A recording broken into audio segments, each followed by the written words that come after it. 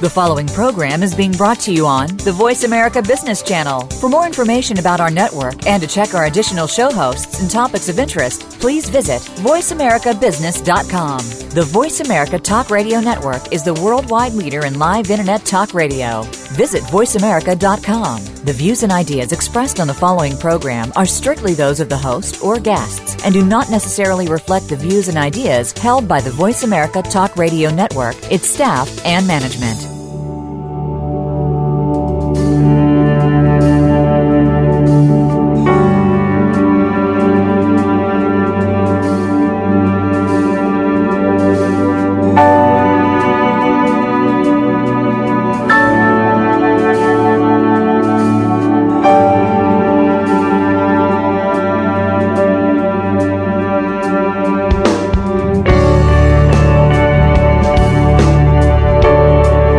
In this, the opening program of a long-term series, the new eLetter's from America, to which I have aspired to for so many years.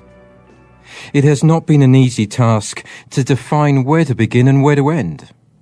It is also not without trepidation that this opening program raises significant questions to the enormity of a heartache through which a country such as this can be feeling during a time of great flux.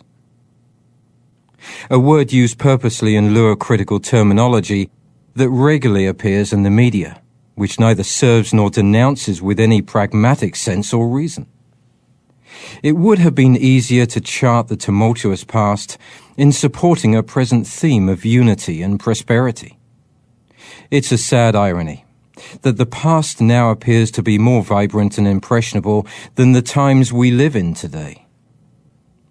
The United States of America has confused liberty and law with greed, consumerism, and fantasy, where people consider liberty as an open-ended license and morality a subjective right.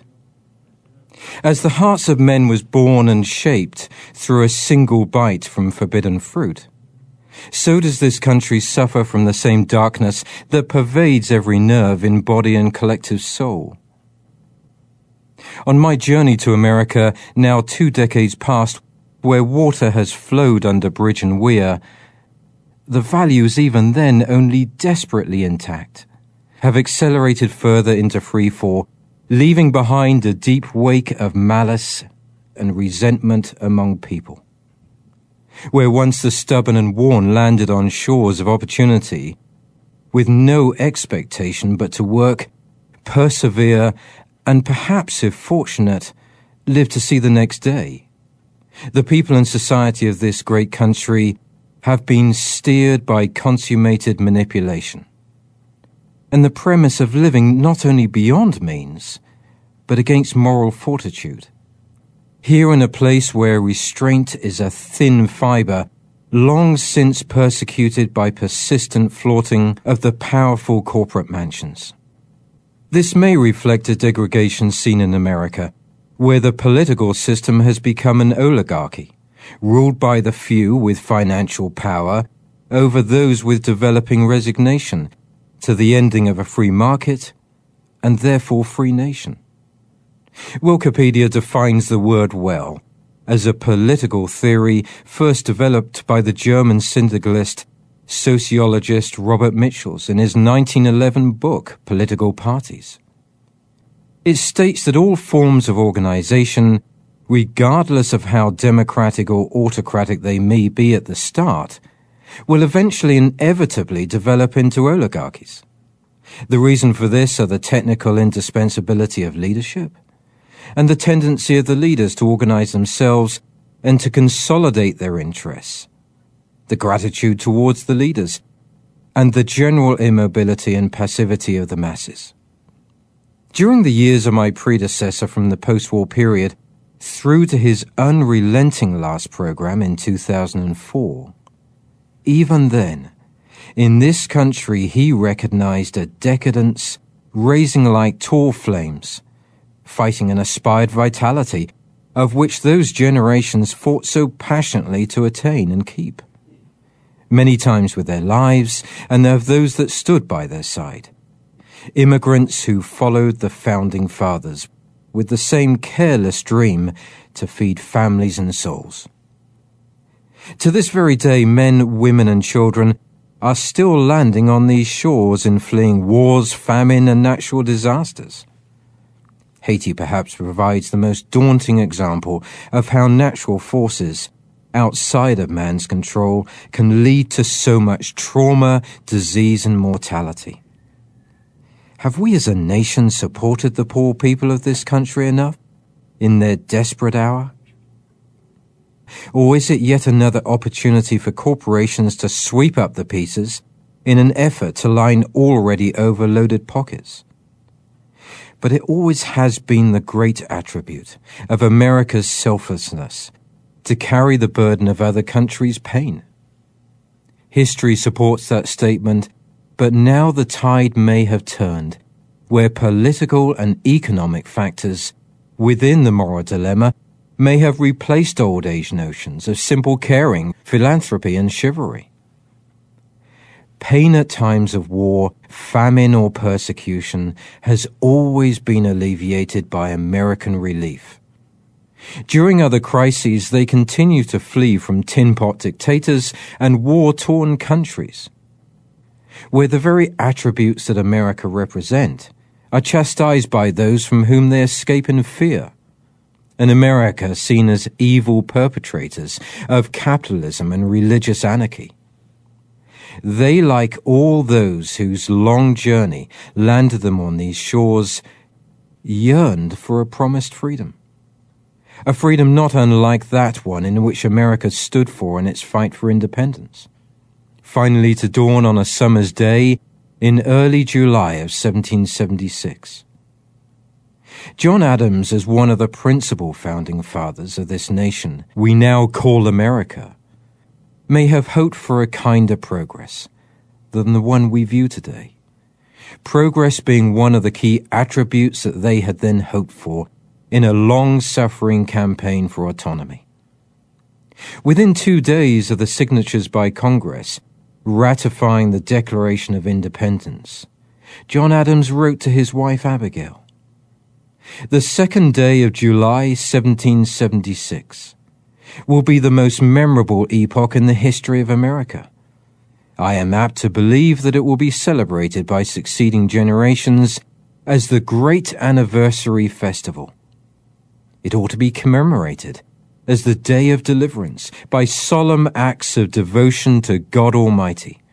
It ought to be solemnized with pomp and parade, with shows, games, sports, guns, bells, bonfires, and illuminations, from one end of this continent to the other, from this time forward, forevermore." In 1787, 12 of 13 states met to revise the system that had been developed up to that point by the Constitution of the United States. Under this, a central government was created with the intent of leaving individual states alone to govern themselves. This created a healthy market economy between states. The premise of competition defined America as a nation where people worked towards freedom or failed in poverty. The Federalist Papers were collected essays, which finally attributed to the Bill of Rights, designed to restrict the power of central government. These rights, however, fell short, and although they restricted government, people themselves received limited rights. In 1825, Thomas Jefferson described the Declaration of Independence as an appeal to the tribunal of the world. It would suggest, therefore, that this talked to the freedom of the American mind, sadly eroded today by crosswires in religion, politics, and ethics. When Benjamin Franklin stated, when signing the Declaration of Independence, "We must all hang together, or assuredly we shall all hang separately," he may have also subconsciously predicted the uncertainty in which this country finds itself today. His designation of the then republic ruled by law was by referral to the Greek methodology that pointed out that without law there is no freedom. American society has redefined this as a democracy, ruled by the majority, whereas the initial premise of Franklin's republic, to rule by law, allowing people to be uninterrupted by government, it could be democracy that has seen the impending implosion, where government has become unstable. Could this be the erosion that Franklin could prophesize? When he responded to the question, "Sir, what have you given us?" Only to respond, "A republic, ma'am, if you can keep it." It is well documented that a democracy was avoided at all costs by the founders of this country. In fact, James Madison, known as the father of the Constitution, wrote in The Federalist, "Democracies have ever been spectacles of turbulence and contention, have ever been found incompatible with personal security or the rights of property, and have in general been short in their lives, as they have been violent in their deaths." During the following years, America was characterized by moral code and the laws provided under the Ten Commandments. At the same time, its use of freedom demonstrated the need for limited government, intervention, and the right for every man and woman to remain unimpeded in their American dream. The founders stated as self-evident truth in the Declaration of Independence that men are endowed by their Creator with certain unalienable rights, meaning that God gave man his rights, of which life, liberty, and pursuit of happiness. In the very next sentence, they define the proper role of government, quoting, "To secure these rights, governments are instituted." This, in effect, positions governments as a negative effect on society, meaning that citizens are left to their own devices, where dreams, unimpeded by inappropriate taxes and regulatory controls, leads to prosperity and freedom of choice. On the opposite side of the coin, the fathers did not expect government to be a positive force. That is, to create a system of socialized support compromising one citizen by being made responsible for another. As has been seen in Europe in recent years, the ultimate outcome is a system that gains control over both parties. Is it that any country or empire is destined to burn bright until the final minute? Until social ineptitude brings down the very framework from within, whether by hanging or any other deliberate sabotage? What is it that has diluted the American principles that were created to celebrate freedom, unity, progression, responsibility, and accountability? Because surely all these have been severely damaged, and perhaps mortally wounded. Is it that the same causes responsible for the implosion of the Roman Empire can also be cited for the country as we call the land of the free? Rome, like America, at its time of independence was a republic, where government was restricted, according people the freedom to live, work and prosper. It should be realized that where governments grow, people's freedom recedes. The Roman Empire suffered from increased government power, resulting in corruptness, giving way to less productivity and social discontent. A former republic gave way to democracy, eventually turning it into an oligarchy. Under a progression of Caesars, society shaped through greed, sexual addiction, and collapsing moral standards that led eventually to its destruction from within. Is this the course that America has to run? Or should we always return to history and learn from its failures?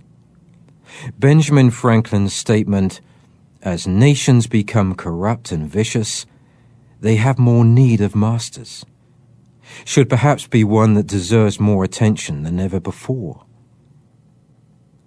But with all this said, America has evolved with an abundance of natural resources, vision, and perseverance.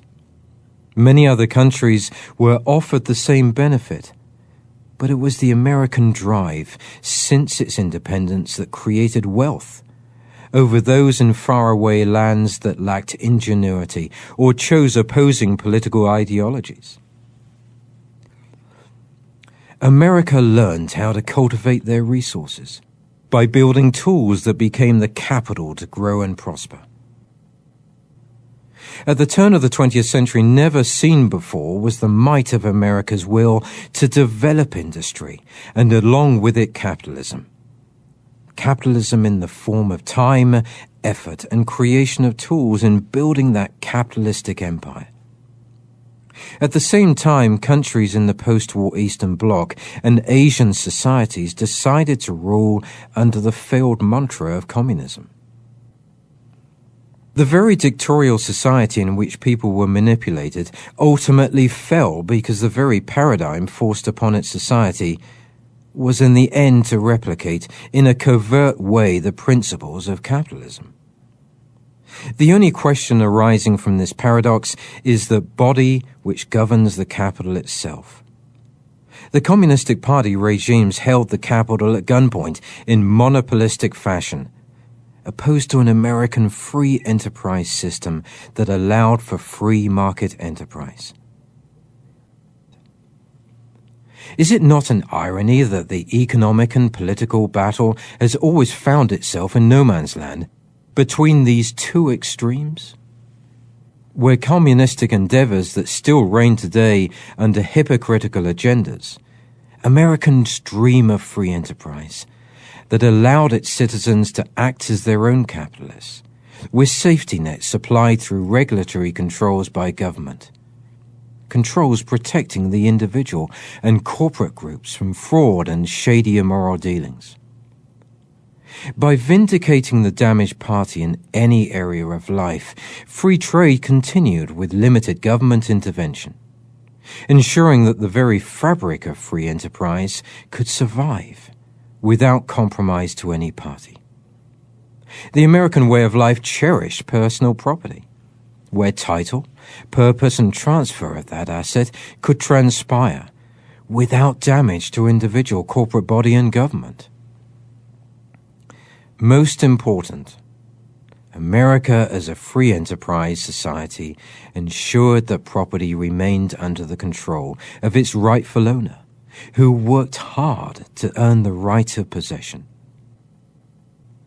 This key point is where America and its original founders designed a system where property remained strictly under the control of its owner, with little or no governance or possession through government intervention, countering the communistic and monopolistic policy of demanding state ownership in partnership with private ownership.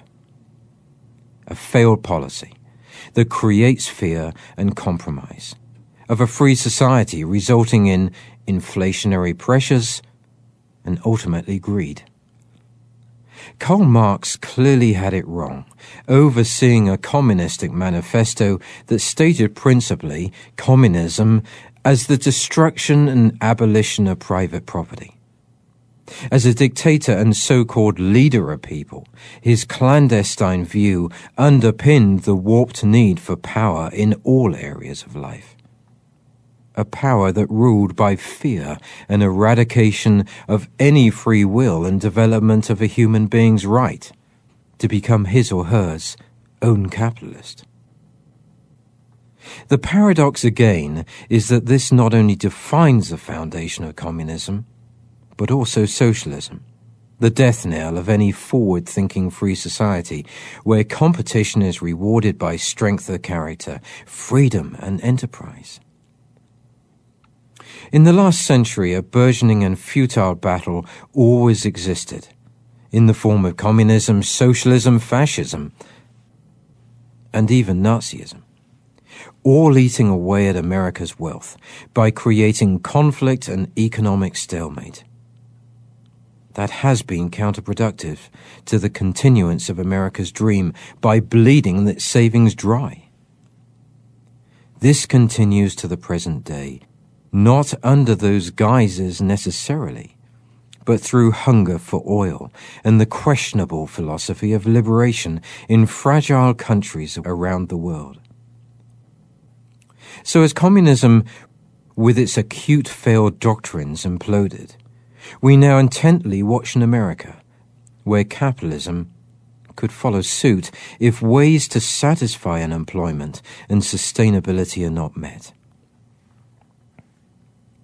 As Mussolini controlled the output of society, demanding when, where, and how products should be distributed, so the corporate mansions of America have manipulated its society and people under a different paradigm, perhaps different in face value, but resulting in the same outcome.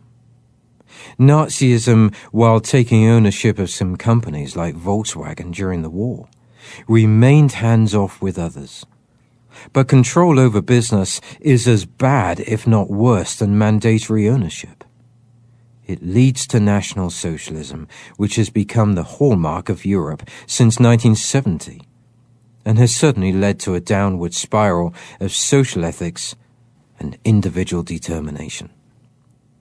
This socialism now pervades American society, where government takes control initially over industry, healthcare, and utilities.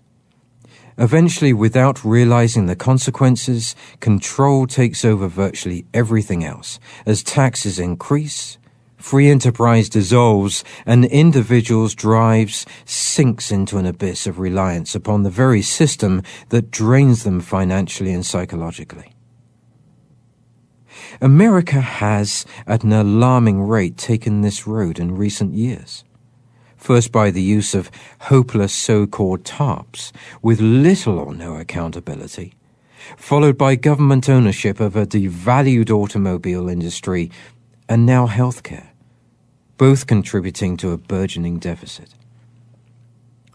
Yet at the end of the day, this confusion over political and economic direction can be divided into two categories. Sadly, both are extreme, with free enterprise, the inspiration of American dream, leveraged and threatened on the other end of the spectrum by a faltered monopolistic state-owned oligarchy, this of course in the post-war years, an emerging and threatening communistic regime. During his time, my predecessor Alistair Cooke witnessed the establishment of Israel and the erosion of the Catholic Church, which, not unlike Rome, has found itself implode efficiently from within. The Jewish faith has found fault in the Catholic tradition and covertly invades its private chambers. Yet America remains forever ambitious in supporting Israel as its friend against the Muslim majority in the Middle East, while continuing to occupy countries all over the world, the costs of which betray the very people within its borders, who so desperately need reorganization and faith in their government. It is extraordinary that Cooke addressed in America through the most amazing historical period. Amazing not in the context of progressive servitude, but emphasizing three major areas of social and psychological state. Fear in the 50s, lust in the 60s and 70s, with greed prevalent and rolling as thunder across the American heartland, until recently, and possibly still evident today, in Wall Street's perverse halls of power. Now we have returned with a vengeance to fear since the beginning of a self-induced recessionary crisis in 2007.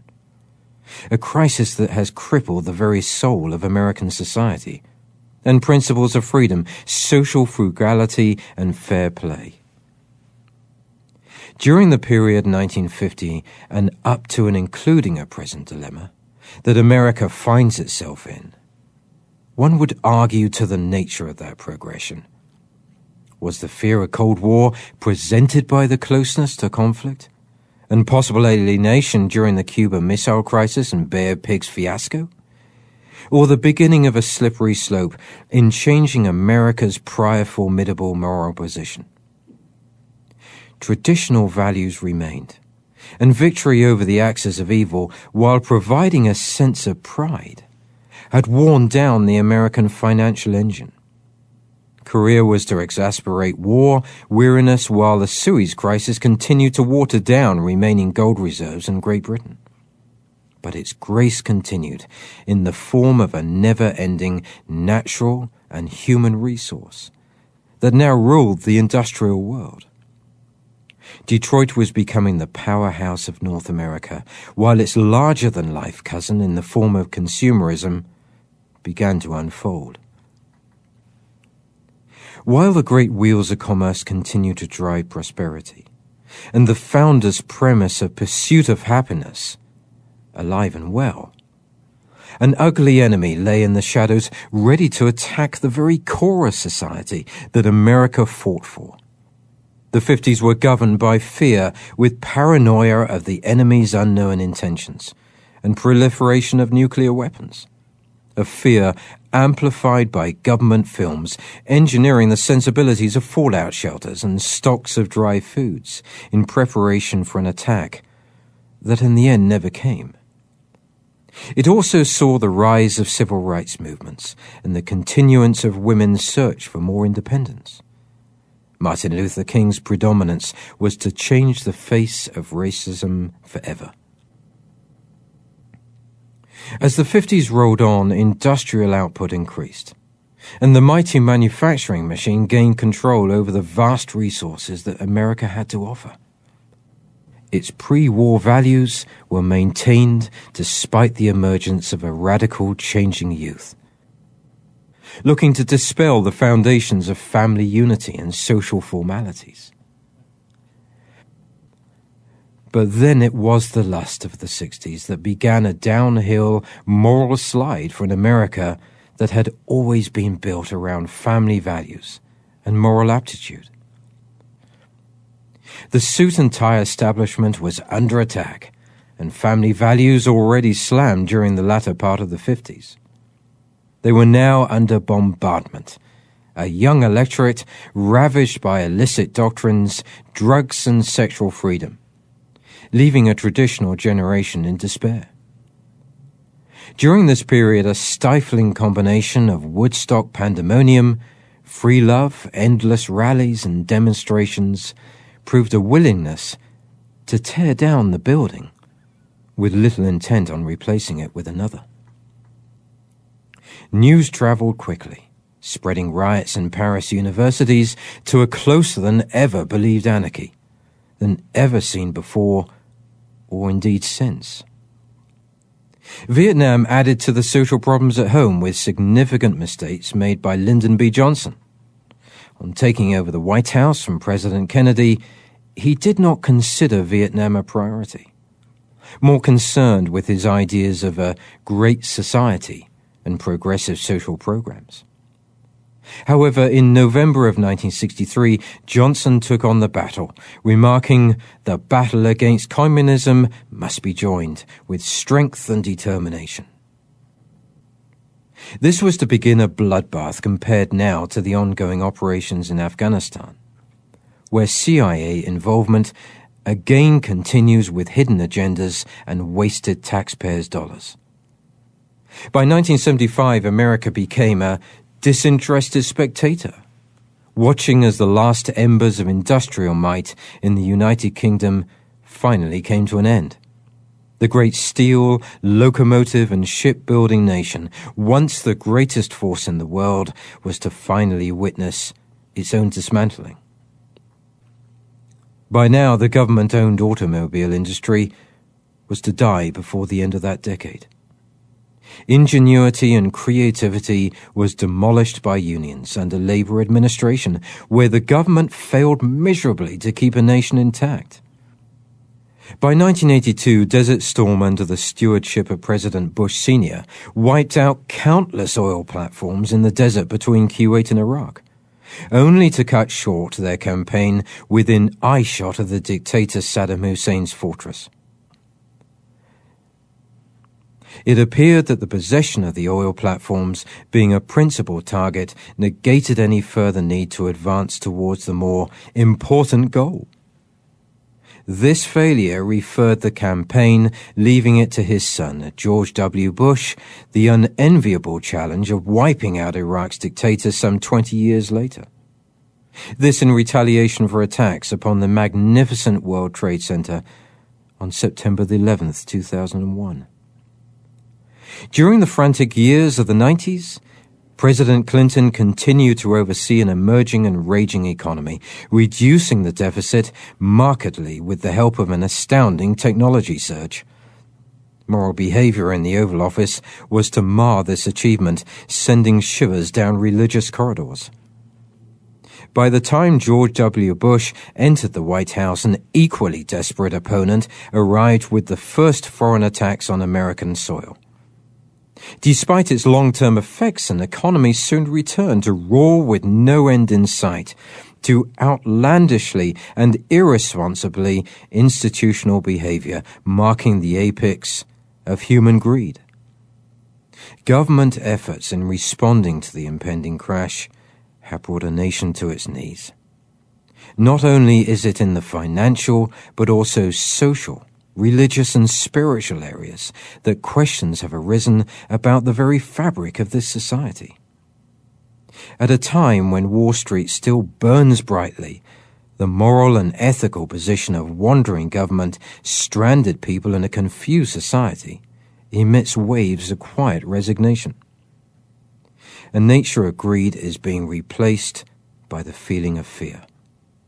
Fear for the future of millions of Americans that suffer with unemployment, lack of self-respect and resentment for a government and financial sector that still runs with defiance burning white hot, while money is printed at an unprecedented rate, leading to the dangerous inflationary bubble that frankly could spell an end to the American dream forever.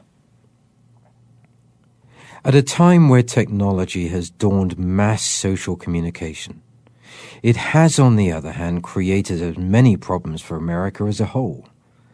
The words sustainability and technology, used in concert, appear to emit some divine solution towards maintaining profitability, with still purring stakeholders. As technology has created enormous profits in Wall Street, employment has been degraded, where higher output partnered with lower cost has devalued and eliminated in slow order unemployment over the last 20 years. In desperate fashion, commentators, experts and academia have come out in force to leverage the industries with psychological, spiritual and economic methodologies. They are in many cases bleeding the final consumer dry as much as the clients they serve, who themselves do the same with consumers and wider cultural brainwashing. For those that I have had the honor to meet, there are rare examples of people holding strong vision and qualities, whose attempts at diverting climate change, ecosystem degradation and looming environmental catastrophe are indeed admirable. What is it that will in these fragile times see the survival of America? At the core of America's will to counter numerous historical failures, a moral code underscored by the quotation from Proverbs 14:34, "Righteousness exalteth a nation," will dictate to my mind by sense of not only individual but corporate responsibility. The absolute necessity of turning impending failure into victory. America will come to understand in these dark days that holding tight onto the attributes of a free society with its free market dynamics will only occur by pairing the notion with strong morality. George Washington remarkably noted, "Reason and experience both forbid us to expect that national morality can prevail in exclusion of religious principle." This important fact is verbalized profoundly by John Adams, who said, "Our Constitution was made for a moral and religious people." His use of the word religious in this context cannot be confused for a singular religious intent, or conflicts simply by the exclusion of many other religions. America, like its old foe, now friend England, has by evolution become multicultural, through immigration patterns that are no different today than they were when the people of Israel traveled to the promised land of Canaan. Perhaps it is less likely that multicultural coloring will be in the supposed form that we fear. The Abrahamic religions, faiths or traditions need closer examination by all people. It is not any human being's right to judge that any of these or the myriads of spin-offs beyond accepting people's choice in that they have grown up with from birth. America has always welcomed all faiths, but reflects a defensive tone that is dangerous to any society when it resents other faiths beyond their own. The Declaration of Independence neither condemns nor sides with any faith, beyond the moral code of faith in the God Almighty. This is a foundation which attracted immigrants over the centuries, and can never be denied as a noble purpose of any nation. In bending the true meaning of the term liberty cited behind America's dream, a society appears to separate its principles from the politics, economics, and freedom that form the roots of a nation. This prefers the status of security and instant gratification over the freedom of opportunity and moral self-righteousness. Benjamin Franklin's statement, "Only a virtuous people are capable of freedom," is possibly more appointed to the America of today than any time since its inception. All the commentators, think tanks, and liberal academic thinkers appear to violently condemn America for some reason or another. No more so is it to the media that people and society as a whole should ignore obstinately, for their constant aimless attacks are made with little sense and certainly not resulting in any deliverance of optimism or self-pride. Of all the institutions that can inflict greatest harm, it is, as in history, the implosion through internal influence, leading to discontent once again. The options available in revoking American freedom are not even worth contemplating. While the ending of the Cold War opened another can of unwanted worms, including an exaggerated form of capitalism, with its resulting greed and despair for millions, there are people in the silent minority here in the United States of America that have the will to build upon and not dismantle or raze to the ground the progression so hard fought for, notwithstanding the outcome as good or bad to this point. The premise that the people cannot afford to look back for too long at their performance in recent years is important and paramount. Instead, emphasis focusing on the principles by the Founding Fathers in countering the false doctrines of recent years is certainly more worthwhile in every sense. The fall of Rome from within through religious, moral, and corrupt horseplay will not repeat itself in this country, in which I am, for one, proud to report from. It may be for now plagued with difficulties that appear unending and certainly unreasonable, but an underlying spirit presides in the collective minds of people that still rule by nothing other than our lost friend, common sense. It is in the hearts of minds of people to return government back to a purely regulatory, limited intervening institution that once again provides the hands-held-out offer of a dream in freedom. At the end of the day, America should hope for a government that protects its people's rights. This is the free society that the Founding Fathers and all peoples of the world dream of for the future. Given that, like water, human beings will take the path of least resistance, it is to that quiet minority who the people of America will indeed follow. At the end of this present crossroads, the implications of finding moral fortitude and succeeding in the fight for freedom, in every sense of the word, will define our children's world.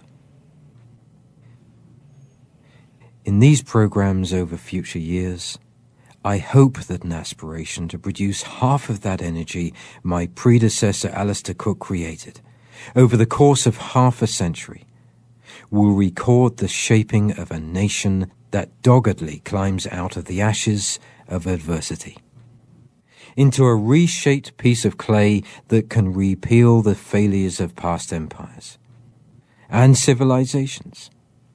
In a country encompassing so much raw, unimaginable beauty, there would be no other place on earth that could stir such passion in pursuing and charting a way back to the American dream.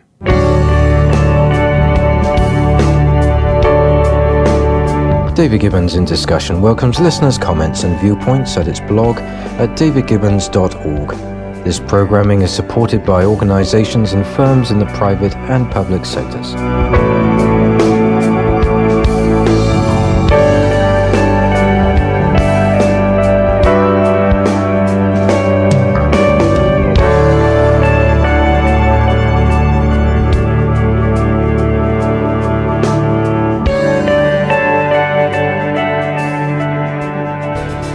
Thanks again for listening to the preceding program, brought to you on the Voice America Business Channel. For more information about our network and to check out additional show hosts and topics of interest, please visit voiceamericabusiness.com. The Voice America Talk Radio Network is the worldwide leader in live Internet talk radio. Visit voiceamerica.com. The views and ideas expressed on the preceding program are strictly those of the host or guests and do not necessarily reflect the views and ideas held by the Voice America Talk Radio Network, its staff, and management.